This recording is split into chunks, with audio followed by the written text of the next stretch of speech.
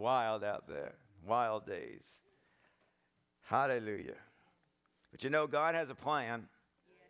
God is working his plan. And you cannot allow the fear and the worry of the world to come on you. Because there's going to be a lot of things coming up that's going to cause the world to worry and to fear. But you cannot get into that. You need to stay where you need to be in the kingdom. You need to stay in a place of faith and not get wrapped up in that worry and that fear. If you stay in a place of faith, you'll stay in a place of protection. If you get wrapped up in the worry and the fear, then you're going to step out from your protection. God has good for you. He has protection for you. And God will take care of you. So do not get wrapped up with what goes on in the world, but stay wrapped up in him. Think about it when Israel was in the wilderness and they were bitten by the serpents and the plague spread throughout the whole camp. And the Lord said, look upon the serpent on the pole. He said, if you look, you will be healed. See, that's where the protection is. You got to keep your eyes where they need to be. And if you do that, the protection of the Lord will be there for you. Yes, Lord. Amen. Thank you, Father God. Glory to God. God cares about you. I receive it, Father. Hallelujah. Hallelujah. Some people would say, well, if God cares about me, why don't he just take care of me? Because you have to choose to let him. He will not override your will. The greatest gift every human being has ever received is free will. And you have the free will. Not like I want, but you have to act in a way. You know, it's like I could tell my wife, oh man, I want to take care of you. I want to do so much for you, but I'm never home. I'm never around. I'm never going to take care of. But all the time I tell her, oh, I want to take care. I would take care of you. I'll take care. But I never do. So my words mean nothing. And she knows that. Are you with me? So to say to God, I want, is not enough. You have to show that you want. God does not operate where he's needed. If God operated where he's needed, there'd be no need in the world. But God don't operate where he's needed. He operates where he's wanted. And wanted is not based on I want. You have to live that. If you live that, he will live with you. Yes. Thank you, Lord. Thank you. Amen? Because God is good. Hallelujah. So all he's trying to do is protect you from the devil that wants to destroy your life. That's all he's trying to do. He's trying to protect you. Get into the place of protection and you'll be free. You know, within the boundaries of America, from Montana to Texas, from California to New York, that's the boundaries of America. And within those boundaries, we are free Americans, about to be freer than ever before. But we are free Americans. So you can leave the boundaries of America and go to the back streets someplace in France, and they'll hang you as a free American. They don't care that you're a free American. Why? Because you're outside of the boundaries. Stay in the boundaries, you can stay free. And that's the way it is with the kingdom of God. And guess what? The boundaries of the kingdom of God is a lot bigger than California to New York. A lot bigger. And in those boundaries is your protection. Glory to God. Glory to God. Galatians chapter 3, verse 13. We're going to start over there quickly. And then we're going to go to Deuteronomy 28. Galatians chapter 3, verse 13. He says, Christ redeemed us from the curse of the law. Now, you know, you need to take the word of God personally. Yeah. Christ redeemed me from the curse of the law, having become a curse for me. For it is written, cursed is everyone who hangs on a tree. All right? So Christ has come to redeem us from the curse of the law. Hallelujah. Yes. Because he became the curse so that we could be free. So over in Deuteronomy chapter 28, and let's read verses 1 and 2, and then we'll read verse 15. Deuteronomy 28, 1 and 2, and then verse 15. Now it shall be, if you diligently obey the Lord your God, being careful to do all his commandments, which I command you to do today. You see, God's just trying to get me to be obedient to him. Well, he's trying to protect you. This is the boundaries of protection. if you'll diligently obey the Lord your God, being careful to do all his commandments which he commands you today. Not all the commandments from Genesis to Revelation, but what is he talking to you about today? Then the Lord your God will set you high above all the nations of the earth, and all the blessings will come upon you and overtake you if you listen to and obey the voice of the Lord your God. Verse 15. But it shall come about if you do not obey the Lord your God to observe all his commands. So what are you doing? Stepping out of his boundaries. Of which I charge you today, then all of the curses will come upon you and overtake you. All right, so he gives us a choice. See, that's spiritual law. So many people don't know about spiritual law. The world is made up of spiritual laws, just like there's natural laws, and we always use gravity as the example. Get up on the roof and jump. It doesn't matter if you believe in gravity or not. Well, I don't believe in that nonsense. Don't matter. Doesn't matter if you know, well, I didn't know about gravity. Don't matter. Once you step into the law of gravity, you're hitting the ground. So it doesn't matter if you knew about, I didn't know about spiritual law. Don't matter. Well, I don't believe in spiritual law. Don't matter. It's going to work because it's a law. It's a law. It's been set in motion and there's no changing it. Amen? So spiritual law is up to me, that by the basis of my authority and my free will, I can choose which one of those I want to walk in. Isn't that right? What I make the decision to walk in is what will come upon me. So in this part of my life, I may choose to walk in obedience to God, and the blessing comes on me. But this part of my life, I choose not to walk in the commandment of God, and therefore the blessing does not come on my life. My choice. It's not up to God. It's up to you. He left it in your hand. He's done everything he needs to do. Jesus was raised from the dead and sat down at the right hand of majesty on high. What does it mean when he sat down? I'm done. He's done all he's going to do. It's up to you. Make your choice. How are you going to live? Isn't that right? Amen. So the blessing and the curse is all spelled out if you read Deuteronomy 28. Now go to verses 38 through 40. Deuteronomy 28, 38 through 40. And it says, you shall bring out much seed to the field, but you will gather in little, for the locust will consume it. And you shall plant and cultivate vineyards, but you will neither drink of the wine nor gather the grapes, for the worm will devour them. You shall have olive trees throughout your territory, but you will not anoint yourself with the oil, for your olives will drop off. So what is that curse? Poverty. This is the curse of poverty. You work, but you get nothing. That's a curse. Now, if you go over to verse 8, Deuteronomy 28, verse 8, it says, the Lord will command the blessing upon you in your bonds and in all that you put your hand to, and he will bless you in the land which the Lord your God gives you. So that is what? Prosperity. Prosperity is on the blessing side. Poverty is on the curse side. Make no mistake. God is not trying to teach you something by keeping you poor. God is not trying to get you humble by keeping you poor. That's a bunch of religious garbage. And it's been preached by the devil. Because he does not want God's people to increase in life. And he will justify your lack with humility. Poverty don't make you poor. Poverty makes you broke. And that's all it does. It doesn't make you humble. It doesn't do anything for you except make you broke. Now, when I grew up with a poverty mentality. And I lived in that for many, many years. I learned as a child that nobody could ever wear a ring unless they had money. They had to be rich to wear a ring. Only people that had money could ever wear jewelry. Now, I was brought up in the slums of Brooklyn.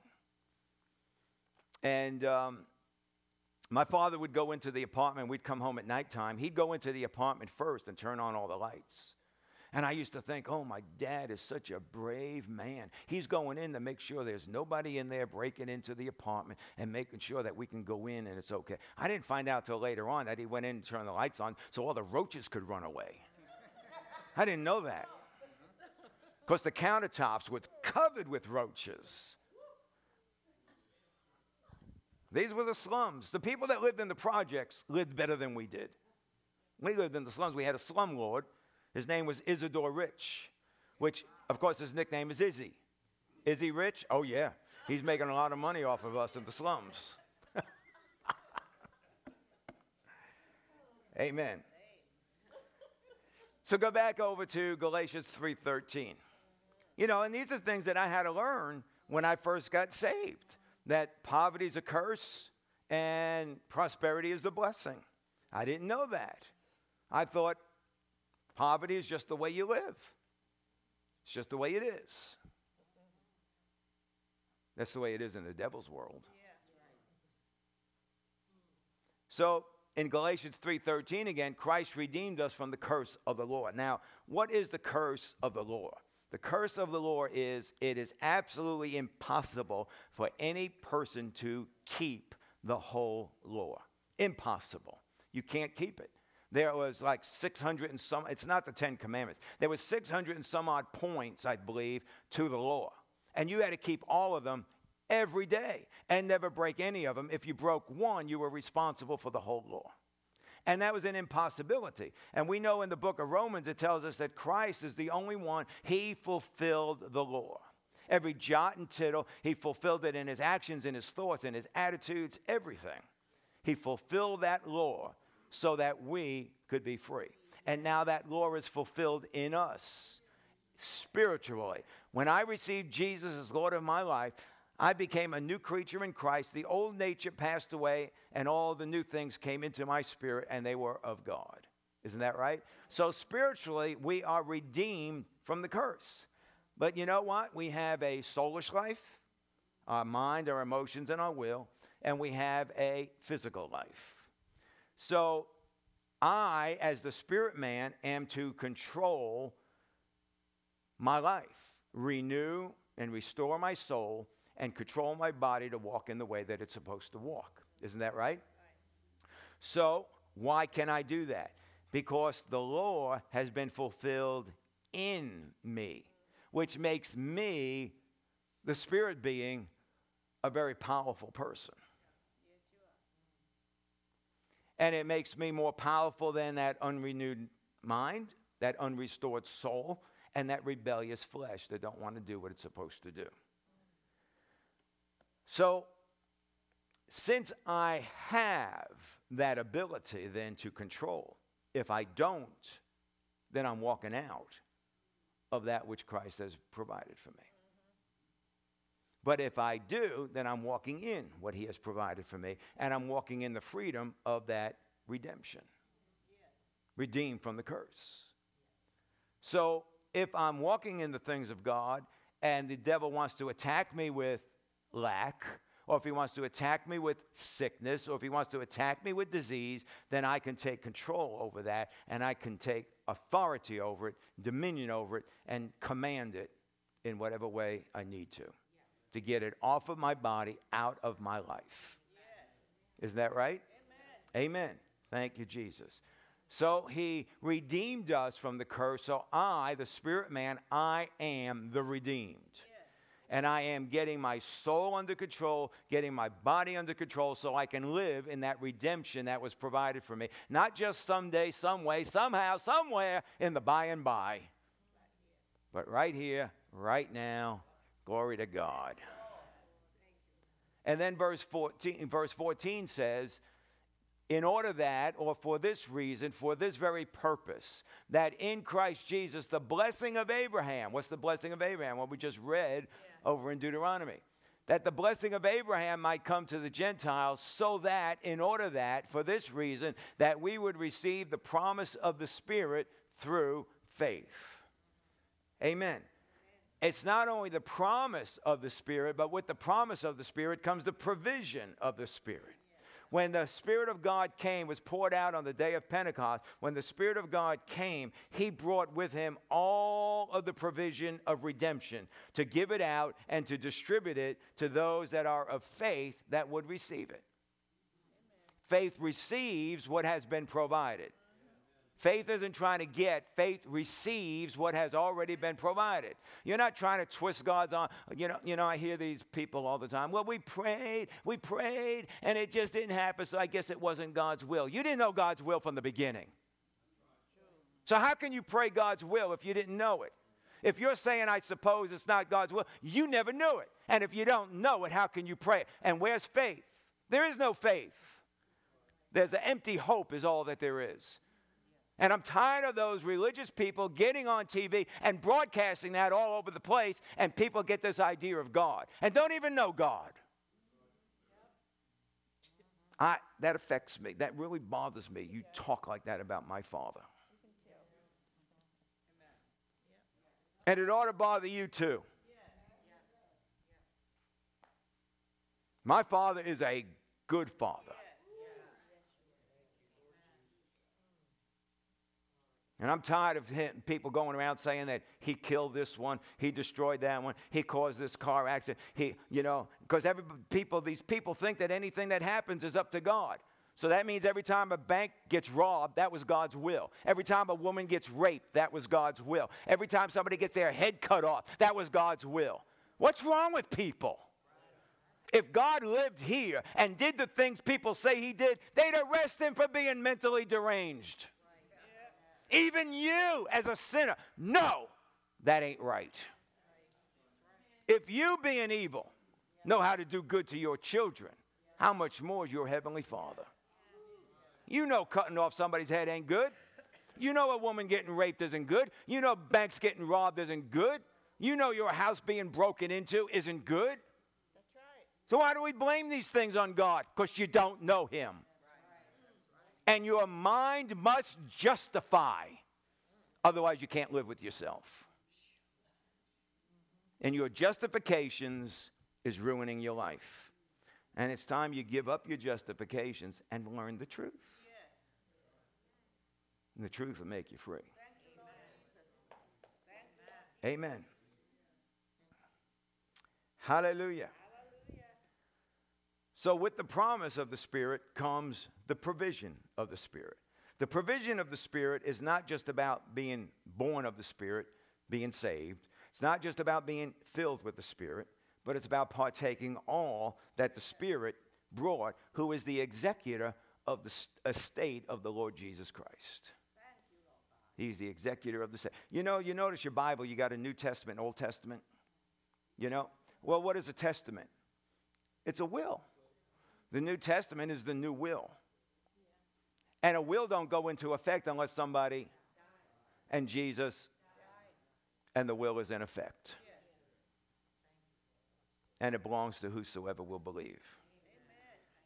The Holy Spirit, as the executor of the state, brought to those that are children of the inheritance all of the provision of God. You could say that the promise of God comes through the faith, but the provision of God comes to us living by faith. Amen. Verse 29. Okay, I'll try to settle down some. We had a good meeting in Miami. Things went very well. We had ICFM meetings over there. They asked me to do the evening meeting, and things went very well. People were blessed. That's what they told me, so I take their word for it. Verse 29, and if you belong to Christ, if you are Christ, if you are his, then you are Abraham's descendants and heirs according to the promise. It should actually say Abraham's seed, because Abraham has more descendants than just those that are of Christ. But there are the descendants of the flesh, and there are descendants of the promise. And the ones that are descendants of the promise are Abraham's seed, the seed being Christ. And those that are in Christ are of the seed of Abraham. Amen. And if we are Christ and we are the seed of Abraham, then we are heirs according to the promise. Amen. So I'm an heir according to the promise. I'm not an heir of the curse. So, as we saw over in Deuteronomy, one of the curses is poverty. And what is the definition of poverty? And if we look at it by the rule of first usage in the Bible, the first time the word poverty was ever used in the Bible is when Joseph was talking to his family when they came to Egypt. Remember that? And the first use of the word poverty means to take away from or to drive you out, the rightful owner. To drive out the rightful owner. That's what poverty is. Poverty is to drive out the rightful owner. And you, who are an heir according to the promise, you are the rightful owner of the inheritance, the rightful owner of the blessing. Isn't that right? You remember the prodigal son? You remember his brother? His brother was an heir, just like the prodigal was. He was an heir, and he had the right to his inheritance. He was the older brother, so he got 2/3. The younger brother only got 1/3, right? And the brother stayed home. He didn't even understand. The brother did not even understand that everything the father had belonged to him. The prodigal son's brother stayed home, and the son staying home not only had his 2/3 inheritance, but he had all that the father had. Because the father said, all that is mine is yours.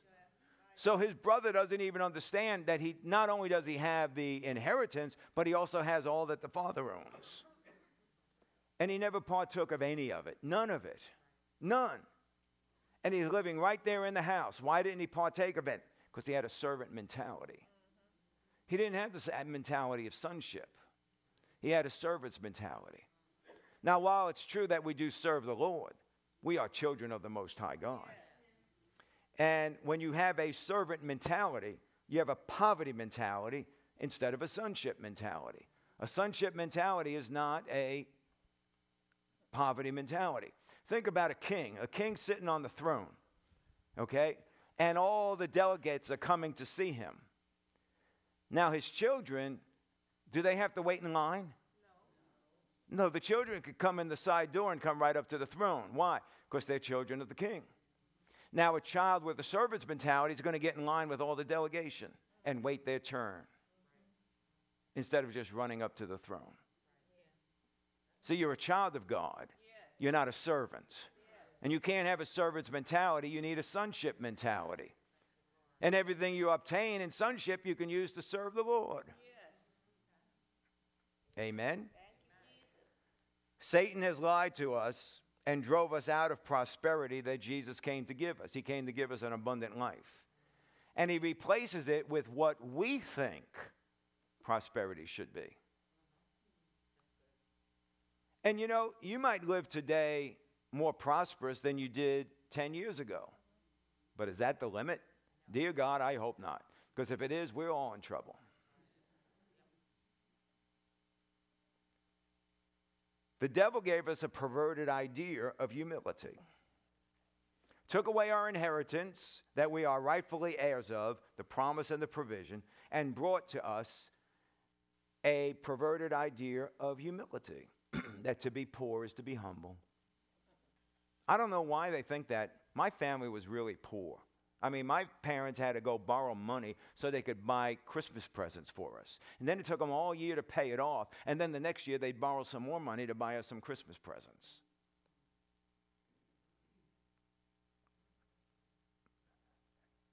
Being poor is not humble, because my family would say this all the time, and I'm sure you've heard this. We may not have nothing, but we got our pride. How could you have pride? You're poor. We heard that all the time. We ain't got nothing, but we got our pride. Yeah, that's what's killing you. Yeah. Uh-huh. We've had wrong thinking, therefore we couldn't have faith. And we couldn't receive the provision of the Spirit, because it don't just fall on you, it's received through faith. Right. Isn't that right? And your faith in Jesus to be healed, your faith in Jesus to be saved is not going to help you in the area of prosperity. It's only the starting point. Because then you can start living by faith, take hold of the Word of God, and start believing God in the area of healing, in the area of prosperity, in the area of freedom, in the area of right relationships, in the area of straightening up our personality, straightening up our attitudes and our actions, so that the blessings of God can just drip on us. Amen. It's not about what we have or what we can afford. It's all about what can we receive. What can I receive from the Lord in this situation? What can I believe God for? I'm not talking about that classical cliche. Well, I'm believing God. It means nothing. What are you believing? You know, that's like you saying, well, I believe, I'm going to lunch with Pastor after church. Well, you believe that all you want. I didn't ask you to go to lunch. I might have asked somebody else to go to lunch. We ain't going to lunch. Well, you believe that all you want. You can't believe you're going to lunch with me unless I've said let's go to lunch later. And then we come to an agreement. And then we're both looking forward to going to lunch. I hope you would be, but we'd both be looking forward to going to lunch. Right? So you can't believe me unless you've heard me say something. And you can't believe God with just an unbelieving God attitude unless you've heard something. That's good. Because faith comes by, I thought it came by wanting. No, it comes by hearing. Amen. So what can I believe God for? What have I heard? What can I believe God for? What can I plant seed for and believe God for and receive from God? It's not the power of our hand that's going to bring it. It is our hand doing faith that allows God to bring it. Why? Spiritual law. God has set the spiritual laws. God's not sitting on the throne going, oh yeah, okay, I'll give this to them, I'll give this to... God has set in motion spiritual laws. And by your free will, you get to choose which laws you're going to work. Yeah. It's your free will to jump off the edge of the building. That's your free will to put into operation gravity. It's your free will to get in an airplane and put into operation the laws of lift and thrust. It's your free will. What laws are you going to operate in? Yeah. See, this is why people think God's dishing out. Well, I don't know why God gave them something, didn't give something to them. It's not up to God. It's up to y'all. Yeah. Y'all. Up to y'all. I am from southern New York, 1 Thessalonians chapter 4, verse 1. Hallelujah.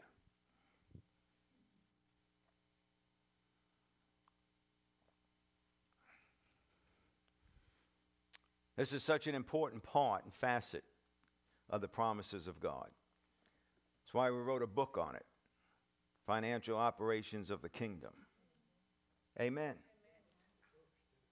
It says, finally then, brethren, we request and exhort you in the Lord Jesus, that as you received from us instruction as to how you ought to walk and please God, just as you actually do walk, that you excel still the more.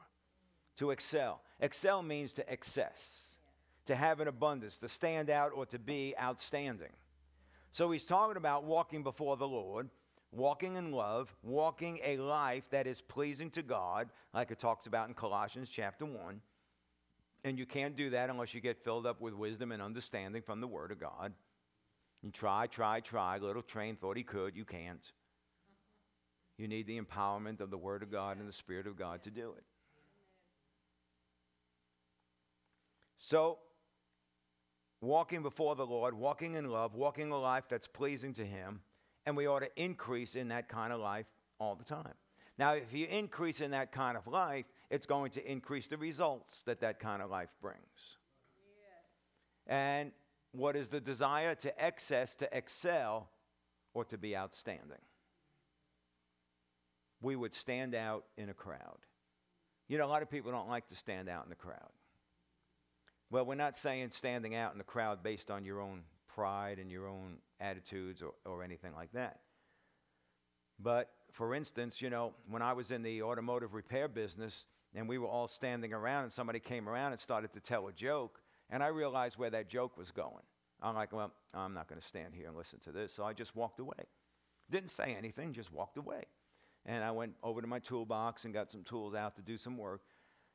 Well, the guy that was telling the joke worked for the parts department, parts company. And he came over to me later and he says, I'm sorry, I didn't mean to offend you.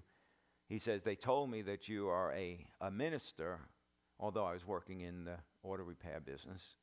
He says, they told me you're a minister and I didn't mean to offend you. I said, well, that's okay. I'm not offended. I just fine. And he says to me, he goes, yeah, I'm a backslidden Baptist. Maybe you should have walked away with me. Oh, he was telling the joke. That's right. So you understand what I'm saying? And that just stands out. And you don't try to stand out. You're not trying to make a big deal about it. You're not going, you shouldn't be talking. No, you just let your light shine. Just let your life shine. And they realize what's happening. This happened at another shop I was working at, and everybody was standing around and doing some stuff and saying some stuff. And again, I just walked away, and I just went over to the job I was working on, and somebody that was standing in the crowd came over to me, and he says, I see you walked away. I said, yeah. I says, I'm just not going to have anything to do with that. And he says, I'm a backslidden Baptist. He says, I should have walked away too. And I just looked at him like, yeah. So it just, your life just stands out. I was working in this one shop, and they were always trying to set me up because they knew I was a minister as well as working in auto repair business. And they were always trying to set me up. So one day, this one gal comes in to have her car worked on, and they give me the car to work on. Well, I don't know it, but they're trying to set me up. They want to see how I'm going to act. So she comes over and she goes like, so what's wrong with the car? And pretty soon she starts rubbing herself all over me. And I'm like, I'll tell you what's wrong with the car at an arm's distance. Well, what they wanted to do is see how I was going to react. And this is what people will do. They'll set you up and see how you're going to react in situations. Because if you act the wrong way, they'll have reason. They'll have reason to say this God stuff is nonsense. And there's a lot of religious people that gives that reason. Are you with me? So it's not that you're purposely trying to stand out in a crowd, but your life in living right before the Lord, you will stand out in a crowd. The Bible says, take pains with these things and meditate on them so that your progress would become evident to all. To all. Now, there are those that may have some spiritual discernment, but they're not the all. The all is all. It means whether people are saved or unsaved, it's to see something in the natural realm. Amen. I've had people say things like, well, you wear jewelry and you dress nice. That was back when, suits were in. Suits aren't in anymore, but I don't really give a rip. I still like them. And I'm going to wear one on Sunday morning. I don't wear one on the other services, but I will wear one on Sunday morning. Because I have too many of them to throw away. Anyway, Anyway, but, and people would say that to me. So what do you want me to do? You want me to come dressed in rags? Would that be a better witness of the goodness of God, that I'm dressed in rags? I had somebody come to the church back in the 90s, and we were teaching prosperity back then, because that's what we teach. Not all the time, but we teach a lot on prosperity. And they came and they said, we just moved from up north. And the church we were in always taught on prosperity. They just never showed it. They always depended on the people in the church to take care of them. So that's prosperity that's not working. You're teaching a theology. You're not teaching a life. And therefore, what you're giving out is not life. It's just a dead doctrine. Amen. And there's a big difference between just teaching something and actually living something. Yeah. And I believe in living what you teach. Yes. And you know what? if one person can be at a certain level that you might think you're not, that's proof that you can be. That's all that it is. You know, Jesus was never ashamed. You know, Jesus didn't walk around and go, man, I'm wearing one of the most expensive robes you could ever get. Don't let anybody see it. Don't let anybody see it. This is expensive. This costs money. But he never said, don't let anybody see it. You know, when he was crucified, right? The Roman soldiers, they gambled for his clothes. Not because they wanted memorabilia.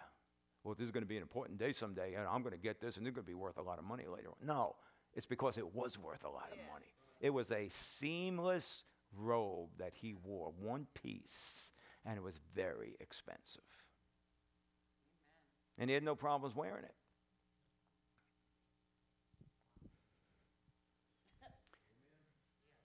Amen.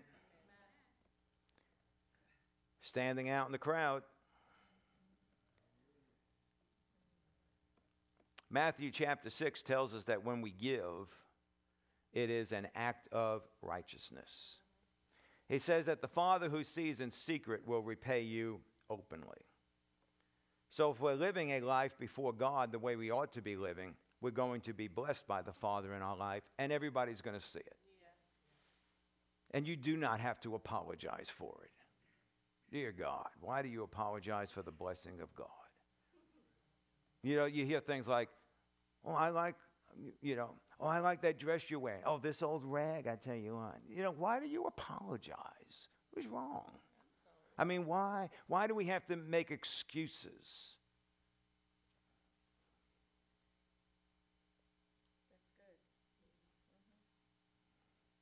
How about this? That looks really good on you. You want it? How about that? You want it? You can have it if it fits you. I mean, you understand what I'm saying? Why do we have to excuse the way God blesses us? Yeah, that's good. See, because when you have something, it could have been obtained through the arm of the flesh. You could have worked for it. You could have stole for it. You could have sold drugs for it. I mean, there's all kinds of ways to get stuff. Or you could have believed God for it. Nobody would have a problem if somebody was driving up in a Bentley and they were a drug dealer. Well, of course they're going to drive a $350,000 car. They're drug dealers. But let a preacher drive up with one. Oh, bless God, I tell you what. They're just living off of their people. Because pastors and ministers are ignorant. They're so ignorant. They know nothing. They have such inability to do anything. They need to live off of the people. What the heck is wrong with us? You think that ministers don't know how to invest money? You think ministers don't know how to do deals and sell houses and buy houses? You think they don't know how to do anything to make money any other way except off of people? Do you know that most ministers that I know, they don't even make their money off of the people? I've known ministers that have been renting houses for the last 30 years, and they've made income through that. Other ministers, their land happened to be on property that had oil. I mean, all kinds of things. But yet, because of the jealousy, the covetousness, and the unlikableness of God, we'll just pick. I remember being in a service one time. You don't mind if I go down this road, do you? It's not in my notes. But I remember being in a service one time, and the guy preaching puts his arm out like this, and there is a bracelet about this size, maybe a little bit bigger. And I'm sitting there in the church, and I'm like, well, I wonder how much that cost him. I tell you what, he spent that kind. And the Spirit of God said to me, loud, how do you know somebody didn't give it to him? That's true. Yeah. I'm like, yeah, I don't know. Which means, what did I know? Nothing. But I had a lot to say about nothing that I knew. And you find that with a lot of people. They have a lot to say about nothing that they know. They know nothing, but they say a lot. You've been there. Yeah, we've all been there. We all know what that's like. It's called opinions. Opinions and criticisms about stuff we know nothing about. But because we're such assumers, we assume so much. And you know what assume means, right? Yes, and I'm not saying it. But you know what it means to assume. And because we do that, we end up with all these opinions and criticisms about things we know nothing about. And would we ever think to go talk to the person we're criticizing? Well, I don't know where that came from.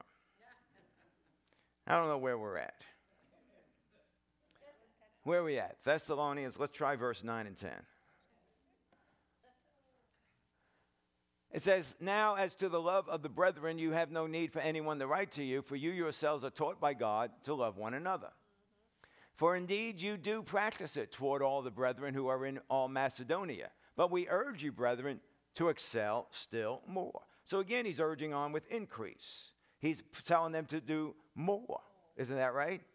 Yes. Amen. You know, the Word of God never says enough. Do you ever notice that when you read the Word of God, it doesn't come to a point and go, that's enough. Oh, that's enough.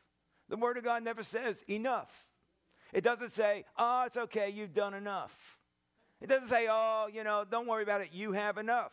Oh, you don't need to do that. You already know enough. No, the Word of God always says go for the more than. More than enough. It never says enough. It always says excel, excess, overflow, abundance. That's the kind of words that the Bible uses because that's the kind of God God is. Yes. He's a God of overflow, abundance, prosperity, increase, more. Well, bless God, how much more do you need? Well, it ain't about me. See, people think you have enough because they're selfish. And all they do is think about themselves. Well, how much do I need? Not about you. How much can you give away? What do you mean give away? Oh, you see, there you go. It's your problem. How much can you give away? You can give away a whole lot more than what you've got, and you can give away a whole lot more than what you think. Amen. Verse 11 and 12. And to make it your ambition to lead a quiet life and attend to your own business. Say that with me, my own business. Amen. Look at the person next to you and say, not their business. Attend to my own business. And work with your hands just as we commanded you, so that, in order that, for this reason, that you will behave properly toward outsiders and not be in any need. So God's plan for your life is what? To be without any need, to be without lack. Thank you, Lord. Amen. In any area of our life. Lack is poverty in any area of our life. A poverty mentality does not just have to do with money. But if there's a lack in my finances, I'm in poverty. If I have anxiety in my life, I have poverty. Because the anxiety drove out the rightful owner, soundness. If I have bitterness, I have poverty. If I have unforgiveness, I have poverty. Any area. The Word of God says that we ought to forgive as Christ forgave us. Well, how did Christ forgive us? He forgave us and forgot about it. Yes. Forgive and forget. As far as the east is from the west, He's removed your sins from you. Thank you, Lord Jesus. So if I am in unforgiveness, resentment, and bitterness, then I'm in poverty because it's driven out the rightful owner. I have no peace in my life. I have no soundness in my life. I'm wrapped up in bitterness and unforgiveness and resentment. If I'm wrapped up in fear, if I'm wrapped up in hate, I'm in poverty. Drove out the rightful owner of faith. Because fear and worry is the opposite of faith. Are you with me? Amen. Acts chapter 4. I skipped over a whole lot. Well, I went off someplace. Acts chapter 4, verse 32 to 37. It says, and the congregation of those who believed were of one heart and soul, and not one of them claimed that anything belonging to them was his own, but all things were common property to them. And with great power the apostles were giving testimony to the resurrection of the Lord Jesus, and abundant grace was upon them all. For there was not a needy person among them, for all who were owners of lands or houses would sell them and bring the proceeds of the sales, and lay them at the apostles' feet, and they would be distributed to each as they had need. Now Joseph, a Levite of Cyprian, I think that's how you pronounce it, Cyprian, of Cyprian birth, who was also called Barnabas by the apostles, which translated means son of encouragement, and who owned a tract of land, sold it, and brought the money and laid it at the apostles' feet. Now go back to verse 36. So Joseph, he was also known as Barnabas. Now many tell us that Joseph was the rich young ruler. You remember the story of the rich young ruler? I've kept all the commandments from my birth up. That's why he was rich. I said that's why he was rich, because he kept all the commandments from his birth up. And Jesus said, one thing you lack, give to the poor and come follow me. He couldn't do it. He did it now. See, he did it now. Amen. See, the love of money is the root of all evil. When you destroy the root of the evil, evil will be taken care of, and the evil will be destroyed. Lucifer, you don't have to turn over there, but in Ezekiel chapter 28, talks about how Lucifer was the anointed cherub created by God. Isn't that right? He was actually God's right-hand man. He's called the son of the dawn, okay? And the Bible tells us in Ezekiel 28 that he was internally filled with violence and sinned because of the abundance of his merchandise, or because of the love of his stuff. He thought his hand created all the stuff, and he was in love with all of his stuff. And he thought that by the power of his stuff, he could take over God.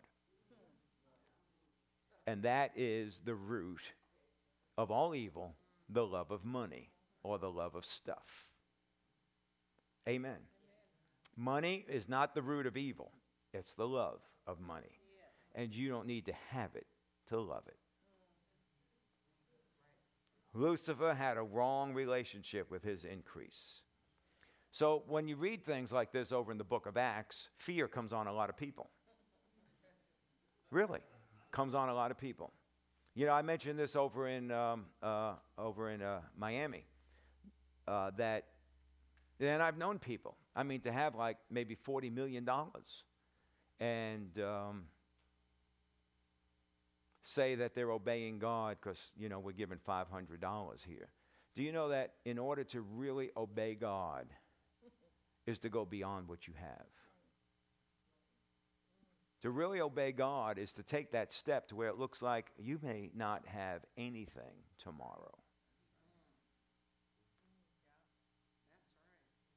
Are you with me?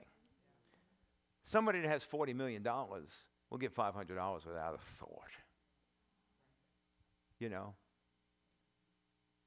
Unless you really love your money.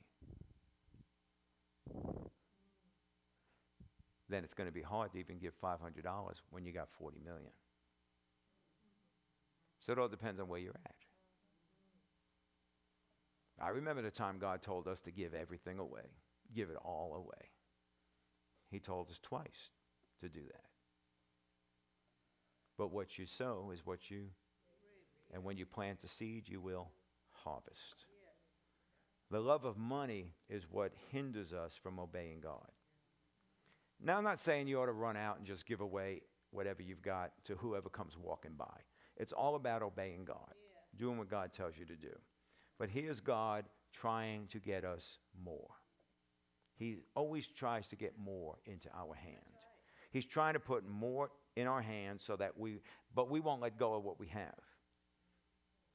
So if I'm holding on to this and somebody says, I want to give you $100, you can't, because my hand is so tight on this. And I have to let go of that in order to receive more. Are you with me? Amen. See, and a lot of people will say things like, I'm being a good steward for God, when actually you don't understand what being a good steward is. Because a good steward means to obey the one that you're a steward for. The master, he gave talents, which was money, to his servants. To one he gave 5, to another he gave 2, and to another he gave 1. And they were supposed to then work with those talents for their master, because they were stewarding for their master, not for themselves. So to be a good steward is to obey the one that you're a steward for. Are we a steward for ourselves, or are we a steward for God? So if God comes to you and says, you know that $50 I gave you this week, I want you to take 20 of it and give it to so-and-so. Yes, sir. Well, you know, I can't really do that. I've got this, I got that, I need this, well, who are you a steward for? And therefore, that which came into your hand, was it because of you, or was God blessing you? Yeah. On the other hand, though, when it comes to spending money, we squeeze out as much as we can out of it. And then we claim I'm a good steward, because I squeeze every last penny out of this. What keeps us from obeying God? It's that love of money, because of a poverty mentality. Satan has brought to us, and we swallowed it, and it's driven out the rightful owner of prosperity. If you had $50 in your pocket and God says give away 20, and you had a prosperous mentality, and you knew that there was more than that, would you have any problem giving away the 20? No. Would you have any problem giving away the 50? No. What if you were on your way to the restaurant and you had a certain amount of money to get dinner, and God says, as you get to the restaurant, God says, give that money to so-and-so because they need to eat? Yeah. What would you do? But I'm hungry. What would you do?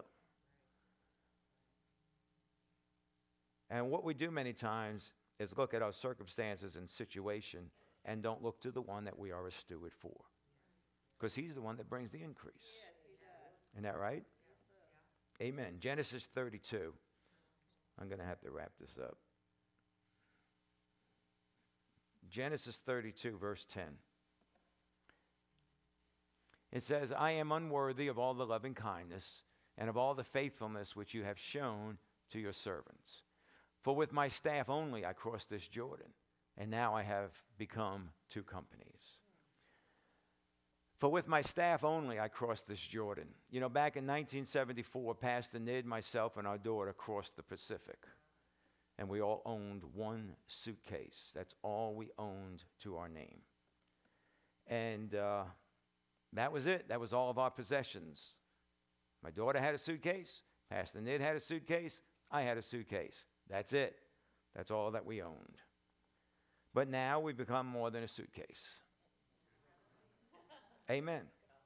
So when God says, I want you to give away $10,000, and I say, I can't do that, then the next thought would be, well, maybe you were happier with 1 suitcase. Well, God comes and says, I want you to give away $500. You go, well, I don't know if I can do that. Well, maybe you were happier before you had that in your hand. That's like the person that said, they came to this one pastor and they said, Pastor, I've got such an increase in my business and what I'm doing and my investments and all. I've got so much coming in right now. He says, but it's so much. He says, the tithe is such a large amount. I can't afford that tithe. So the pastor said, okay, well, let's pray. God, let his business go down the drain. He's like, no, you can't pray that. He goes, but then your tithe will drop.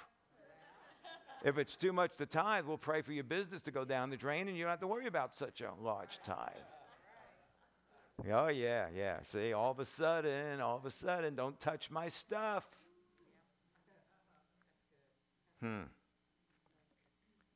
If I go back to only having 1 suitcase, I'm not going to have to worry about God telling me to give away anything. Well, what about now, in the midst of the economy that we're facing, the inflation, the recession, the high gas prices, the high food prices? And it's only the beginning. Just to let you know, it's only the beginning. And this is why we've been teaching this now for 13 weeks, because you need faith in a prosperity of God, because the crap is about to hit the fan. Just so you know, you don't understand that? I need to say it again. You think it's been bad? You wait. You wait. It's going to get worse. Will you go down with it? That's the whole question. Are you going to go down with it, or are you going to live above it? It's the only question. You're in the kingdom. You're not a part of the world. Amen. I'm sorry to have to say it like that, but sometimes ears have to perk up. So here we are in the middle of economic crisis. And the number one thing you need to do is have the Holy Spirit show you where to sow seed. Because your seed is the life of your future. The life comes out from the seed. Amen. God is trying to get us to stretch ourselves, to go beyond ourselves and get us to a place of prosperity, increase, and abundance. It doesn't matter if you're in poverty, poor, wherever you may be, whatever place you may be, in order to press forward, and everybody wants to, but in order to press forward, you got to stretch yourself. You got to stretch yourself into that abundance and prosperity. God's not going to just come over and go, okay, here, you can have this, and you go back to your drug lifestyle because now you got all the money to do it. God ain't going to do that.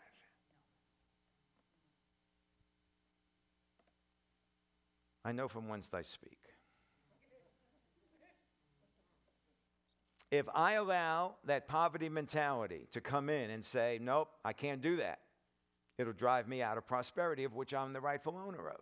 That prosperity belongs to me. My inheritance, I'm redeemed from the curse. It belongs to me. The provision and promise of the Spirit, it belongs to me. He's the executor of the state. He came to bring me all that the Father has. But if I don't stretch myself and move into that, stretch my faith and increase, it's not going to come. It's not what you can afford. It's what can you believe? What can you receive? Isn't that right? It's operating the spiritual law. Will I operate? Which spiritual law will I operate? Will I listen and obey, or will I not listen and not obey? Either way, you're going to operate a spiritual law. Choose ye this day which one you will operate in your life. Isn't that right? The Holy Spirit deals with us to break bondages in our life and to expand in our lives.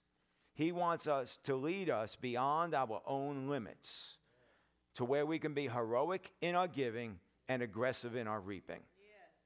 Some people will give and give and give and go, well, God, I'm just waiting on you to. No, you need to get more aggressive in your reaping. The Bible says that you call out and cry out to the harvest. Yes. Thank you, Jesus. You cry out for that which belongs to you. There is an enemy out there. His name is the devil, and he wants to withhold from you and hold back, and he wants to continue to try to push poverty into your life, and you've got to push him out of the way and get aggressive on reaping in what belongs to you. It's not God withholding from you. It's not God keeping back from you. It's the devil that is the withholder.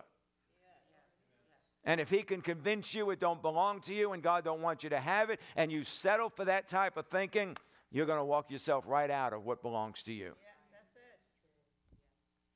That's why it's so important to renew our mind to the truth of the Word of God. Amen? Hallelujah. Our flesh comes up with things like, well, what if it doesn't work? Well, what if it does work? Well, what if nothing changes? What if everything changes? See, there's always the other side of the coin. Your flesh only has 50% of it, and it's always the negative side. Your flesh is Mr. Negative, capital N, Mr. Negative. Oh, it's not going to work. Oh, it's not going to change. Oh, nothing's going to happen. Nothing's going to take place. Oh, this just isn't. It's going to get worse. It's going to get worse. That's your flesh. But the other side of the coin is what's in your spirit. Well, it can work. It will work because God said, and therefore God watches over his word to perform it. He confirms his word with signs following, and no word of God's will return to him void. It will accomplish what it's sent out to do. Shut up, flesh. Amen. Whichever way you lean to, that's what's going to happen in your life. There's no guessing with God. The flesh is always guessing. Well, what if it don't work? What if this? What if? What if? See, that's the guess. But out of your spirit is the truth. It will, it does, and it's going to, and this is what God said. There's no guessing. The guess is done. There's trusting. You trust him, you lean on him, you obey him, and he will watch over his word to perform it. And let me just say this to you. Never give away your money to ministries. I didn't say don't give. I said don't ever give away your money to ministries. You do not give away your money to things that God is doing. Never give away your money to things that God is doing. Never give away your money. You give your money into something. You don't give away to it.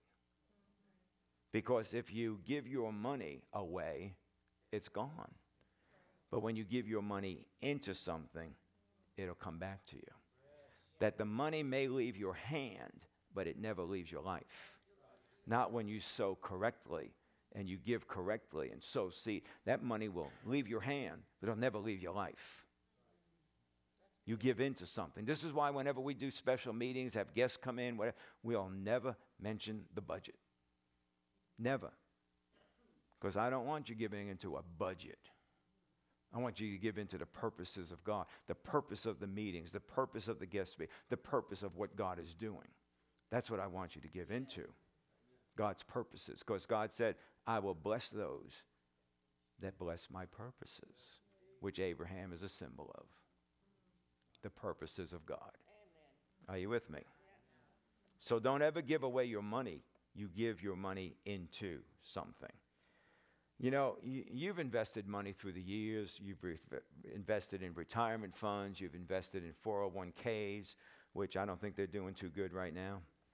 You know, but when you put money, thank you, Jesus, when you put money into an investment of some sort, okay, are you giving your money away or are you giving your money into? Thank you, Jesus. See, what are you doing? You got that 401k. Are you giving your money away? No, you're giving your money into that 401k. And when you give your money into, why are you giving your money into something? Because you're expecting a return. That's right. Well, how much more with the kingdom of God? How much more when you're giving it into God and His purposes, that He watches over His word to perform it, and He's going to bring it back to you. Amen. But we can never do these things with the love of money. But you've got to be a love of God. Thank you, Jesus. Amen. Remember when you didn't have the nice house? Remember when you didn't have the nice car? You didn't have the clothes. You didn't have the money.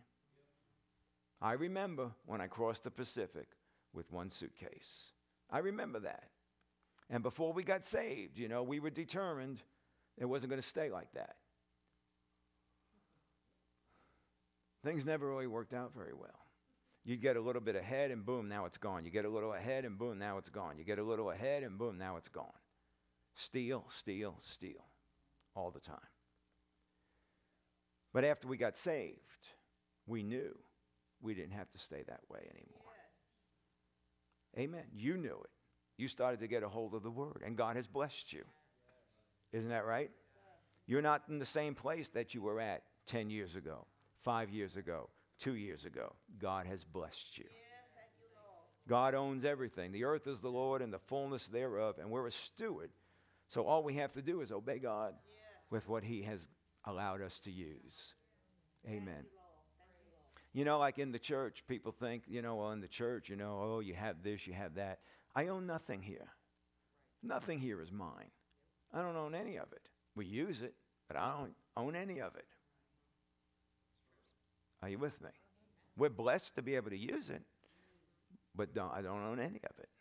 It all belongs to a corporation, actually. Amen? Amen. But we're blessed to be able to use it. So we're blessed to be able to use the things of the earth that God's blessed us with, and we're a steward. So all we have to do is obey God. The word says, today I set before you life and death, the blessing and the curse. Choose life, that you and your seed may live. Choose life by loving the Lord, by obeying His voice, and holding fast to Him. Isn't that right? Amen. God wants to stretch you. He wants to stretch you. We get nervous. We worry. We get fearful. And poverty is robbing us. And we're running from the avenue of the blessing and running down the road of the curse, because we're following the road of worry. We're following the road of fear. We're following the road of where we're getting really nervous over stuff. But yet, at the same time, we're always saying, I don't want the curse. I don't want the curse. I don't want the curse. And it's good to think that you can confess the blessings into your own life. And confessing the word is very important. But the purpose of confessing the word is to renew your mind so that you can step into action. Amen. Amen. Glory to God. And you don't get rewarded for renewing your mind. You get rewarded for the actions you take. Don't let a poverty mentality rob you from what God has for you. God wants you to abound, to excess, to excel, to have more than enough, to have an abundance, because there's things God wants you to do. And I don't know if you've ever noticed, but you can't go down to Winn-Dixie and buy eggs with faith. They don't take faith. They take money. When we fed the linemen out here, right after the hurricane, we took care of a crew of 40 linemen out there. And Pastor Nid had to go out and get food for them every day. The grocery stores didn't take faith. They wanted money. Whether it be green, whether it be plastic, any form, except Bitcoin. They weren't taking Bitcoin yet. But other than that, they want money because they work on a financial system. And to do things that God wants us to do, it's going to take money.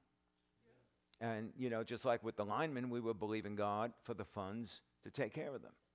Well, why didn't you just, make a little bowl of spaghetti and believe God to multiply it? Then you wouldn't have to spend money. Because we're not in a desolate place. There's grocery stores. See, Jesus was in a desolate place. And he said, where should we buy food for these? There's no place around to buy food. They're in a desolate place. He didn't say, oh, dear God, what are we going to do? We can't afford food for all these people. He didn't say that. They could afford it. Jesus had a big ministry, lots of money. But he said, where should we buy food? They were in a desolate place. Well, there's no place to buy it. But he took what they had, 2 sliders and 5 sardines. He took what he had, thanked the Father for it. Thank you for what's in my hand. So many people forget that, thank God for what's in their hand. And they always want, well, that's not enough. That's not enough. I need more. And thank God for what you have in your hand. And so therefore he thanked God, and the food multiplied. Remember? Because there was absolutely no place else to get anything that didn't fit this situation. We had to believe God for the funding, the finances, to be able to buy food for 3 weeks, for breakfast and dinners for 40 men, plus all the extra air conditioning, the water, and everything else that went into their being here. And it was an honor and a blessing to be able to do it. And God supplied what was needed. Isn't that right? Amen. Let me finish off by saying this. You got 2 minutes? Who give me 2 minutes? 1, 2, 3, 2, 4, 6, 8, 10, 12, 14, 16. Glory to God. All right. Just real quick. Remember when Jesus said, the Spirit of the Lord is upon me because he has anointed me to do what? Preach the gospel, number 1, to the poor. To the poor. He sent me to preach the gospel to the poor. It does not mean the poor in spirit. Oh, the poor in spirit, they're poor in spirit. No, that's not what it means, because nothing else in that means that. That's like, Jesus, Paul talks about finances in 1 Corinthians 8, 1 Corinthians 9, all about finances. And then he says, the grace upon the Lord, that though he was rich, he became poor for your sake so that you could be rich. Oh, that means spiritual. Doesn't mean spiritual. That had nothing to do with what Paul was talking about. And all of us, you know why we come up with these kinds of theologies? Because we don't think that we can handle that. We don't. I don't see how that can work for me. So because it can't work for you, or you can't see how it can work for you, you're going to discount what God says in his word. How about pushing up to what God said instead of dragging God down to what you think? How about coming up to his level of thinking and have what God says instead of trying to bring him down to your level and keep what you got? So when he says, I came to preach the gospel to the poor, he's not talking about poor in spirit, because there's nothing else in that verse that has to do with spirit. It means the poor. I came to preach the gospel to the poor, to heal the brokenhearted. Why? Because the brokenhearted don't have peace in their life. They're poor. They have poverty in that area. To preach deliverance to the captives. Why? Because those that are held in captivity are in poverty. They're in bondage. They're bound up.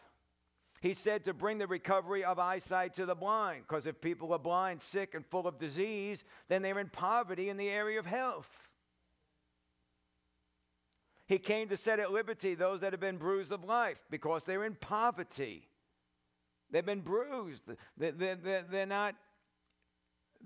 not in a soundness of an area of soundness in their life. They've been bruised. And all of their thinking and everything that they do is all based off of the bruising that they received in their life. Their soul has been damaged. They're in poverty. He came to proclaim the acceptable year of the Lord, to let people know that this is the time that the grace of God will profusely abound, meaning you don't have to live in poverty in any area anymore. Glory to God. Glory to God. That would be a prosperous and life of good health.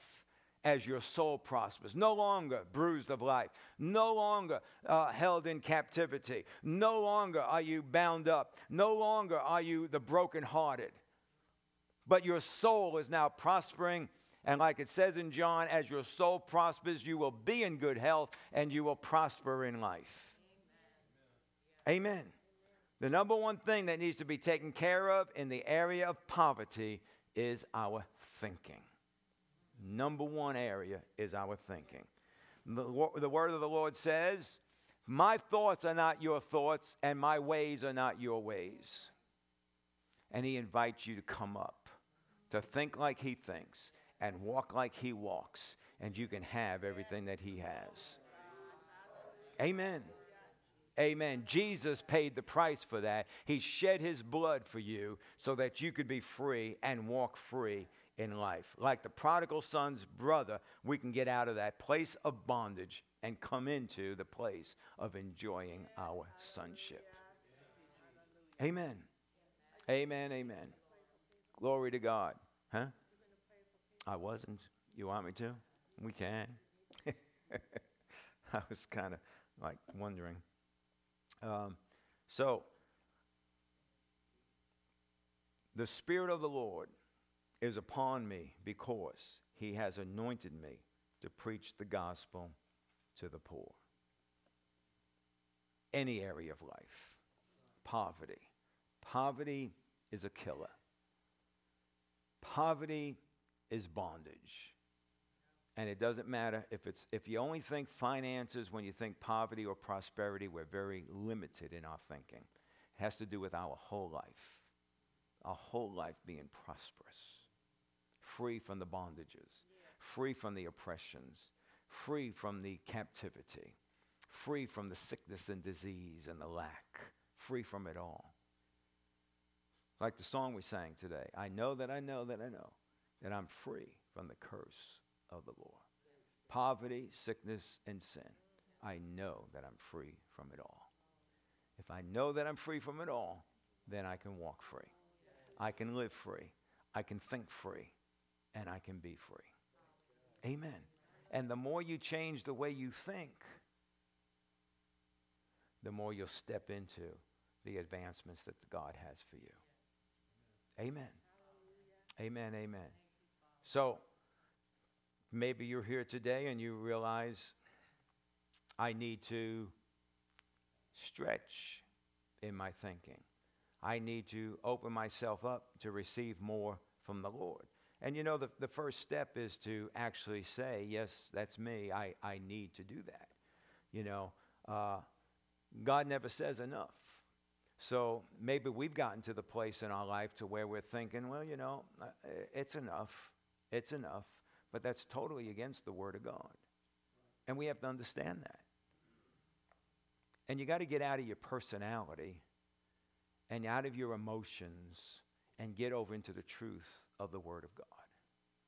The Word of God never says enough. Right. That you've got to let the things of God be like a fire that burns on the inside of you.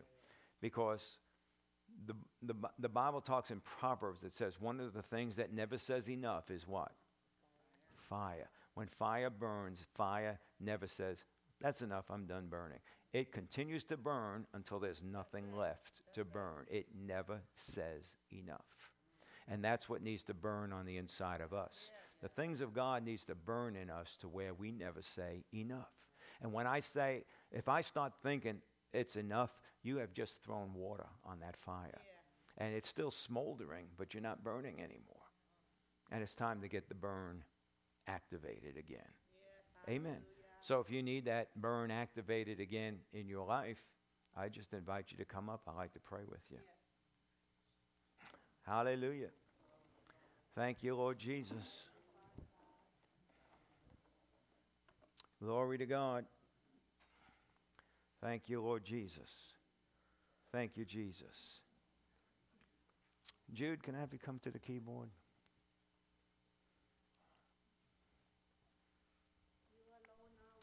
You know, can you play that song, Free from the Curse? You know, the words of the song is, I know that I know that I know that I'm free from the curse of the Lord. Okay? I know that I know that I know that I'm free from the curse of the Lord. But that knowing has to go beyond just a mental knowledge. To know that I know that I know that I'm free from the curse of the Lord means I know it, I live it, I'm moving in that direction. I never say enough because the curse is what always wants to hold me back. The curse wants to bring me backwards and bring me down. But I'm moving forward. I'm stretching into the things of God. I'm stretching in to what God has for me. That even though things have increased in my life, God has been good to me. His word says to excel all the more. Never says enough. Never says you have enough. Never says you've done enough. Never says that there is enough. God wants to burn. Burn. Lift your hands to the Lord. Can you sing that, Jude? Thank you, Jesus.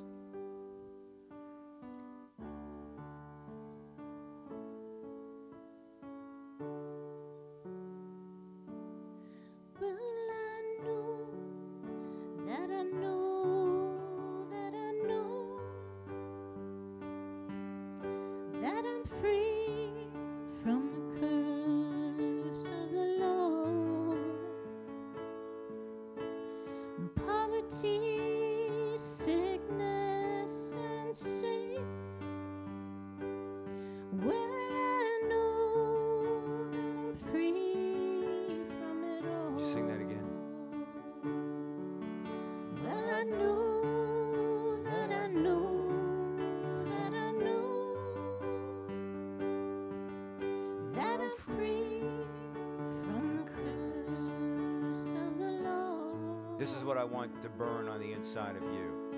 Poverty, sickness, and sin.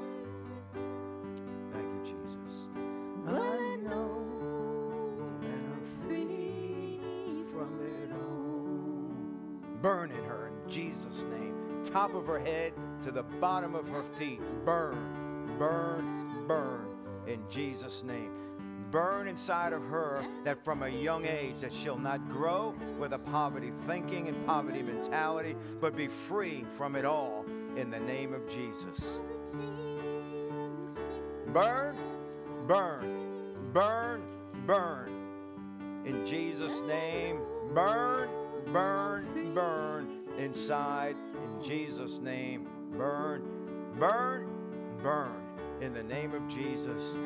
Burn, burn, burn, burn, burn. Hallelujah, hallelujah. From the curse, burn, Burn, burn, burn.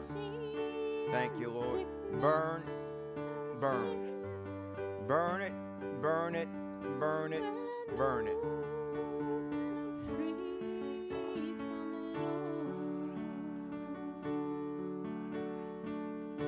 Burn, burn.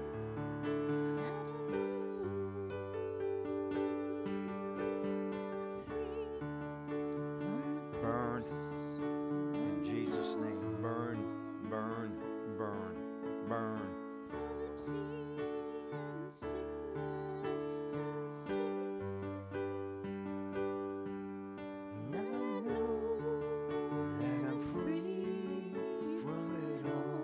Burn, burn. Burn. Thank you, Jesus. Burn, burn, burn, burn, burn. Burn.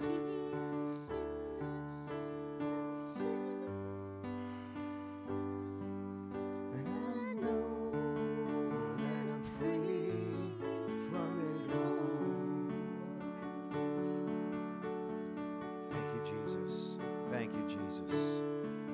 Thank you, Lord Jesus. Thank you, Lord Jesus. Bless you, Lord. Bless you, Lord. Bless you, Lord. Glory, glory, glory. Glory, glory, glory. Thank you, Jesus. Thank you, Lord Jesus. Thank you, Lord Jesus. Praise you, Lord. Thank you, Lord Jesus. Burn, burn, burn, burn. Thank you, Father. Burn, burn, burn, burn, burn, burn, burn, burn. Yep, burning, burning, burning, burning. Thank you, Jesus. Thank you, Lord Jesus. It's the transferring of the anointing. Transferring of the anointing.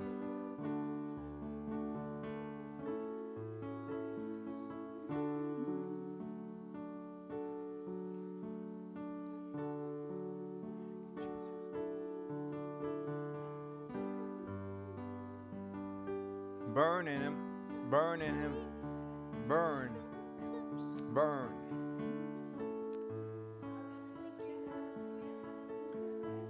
That poverty that has robbed your health is starting to diminish even today. That wholeness comes back into your body in the name of Jesus. Thank you, Lord. Thank you, Lord. Thank you, Lord. Thank you, Lord. Thank you, Lord. Thank you, Jesus. Glory, glory, glory. Glory, glory, glory. Thank you, Lord Jesus. Thank you, Lord Jesus. Thank you, Lord Jesus. Hallelujah, hallelujah, hallelujah. Thank you, Father. Well, you just sang it. You sang it over and over and over and over again. So burn, burn in the name of Jesus. Hallelujah. Glory to God. Glory to God. Glory to God. Glory to the King. Hallelujah, hallelujah. Hallelujah, hallelujah. Praise your name, praise your name, praise your name, praise your name. Blessed be your name, Jesus. Glory, glory, glory. Glory, glory, glory. Hallelujah. Hallelujah. You know, the days that are ahead, you're going to need this to carry with you and deal with the things that are going to come upon the world. But as I said, if you'll keep in the place you need to be in, you will not be affected. You'll not be touched. Amen. Lift your hands to the Lord. Father, we bless you. We honor you. We give you the glory. Thank you, Lord, that you're more than enough. That you are the glorious King and the mighty God. Thank you, Lord. Thank you, Lord.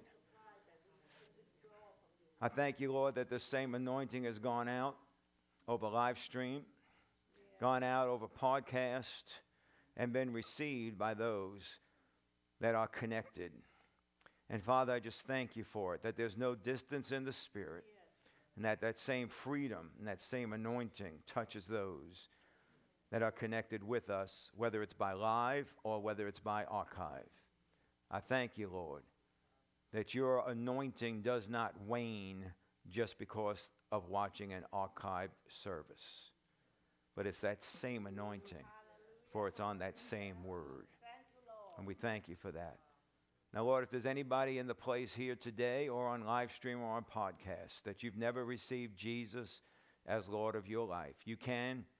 Jesus said in his word that if you believe in your heart and confess with your mouth that Jesus is Lord and that God raised him from the dead, you shall be saved. God does not put any requirements on us like man does. Well, if you go to church every Sunday, well, if you do all good works, well, if you give away money, if you do all these things, then you'll be saved. No, that's just religious thinking.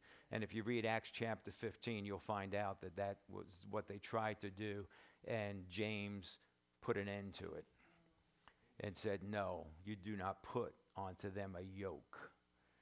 And it's just very simply, Jesus paid the price for us. He bore away our sin. He shed his blood so that we could be free. And all it is accepting the sacrifice of the Lamb that Father God has provided for us. And that when we accept his sacrifice, then he washes us clean in his blood and washes away all of our sin, and we become brand new in Jesus. So if you've never accepted Jesus into your life, in the room, on live stream, or on podcast, we're all going to just pray together. And as we do, I want you to pray, but I want you to do business with God. And I just want you to say these things to God. God in heaven, I thank you for Jesus, that he died for me, paid for my sin, and shed his precious blood. I believe in my heart that Jesus is Lord. And I say it out my mouth right now, that you raised him from the dead, that he is alive. He is the reconciliation for my sin.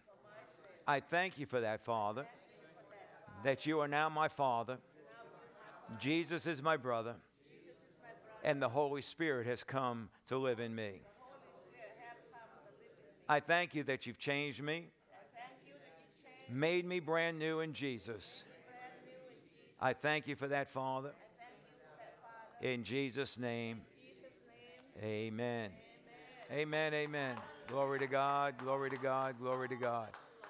Now, if you've never prayed a prayer like that and you did pray that today, if you've come with somebody, let them know. If you didn't come with anybody, just come and tell me, I prayed that prayer today. And if you're on live stream or on podcast and you prayed that prayer for the first time, let us know. Send us an email.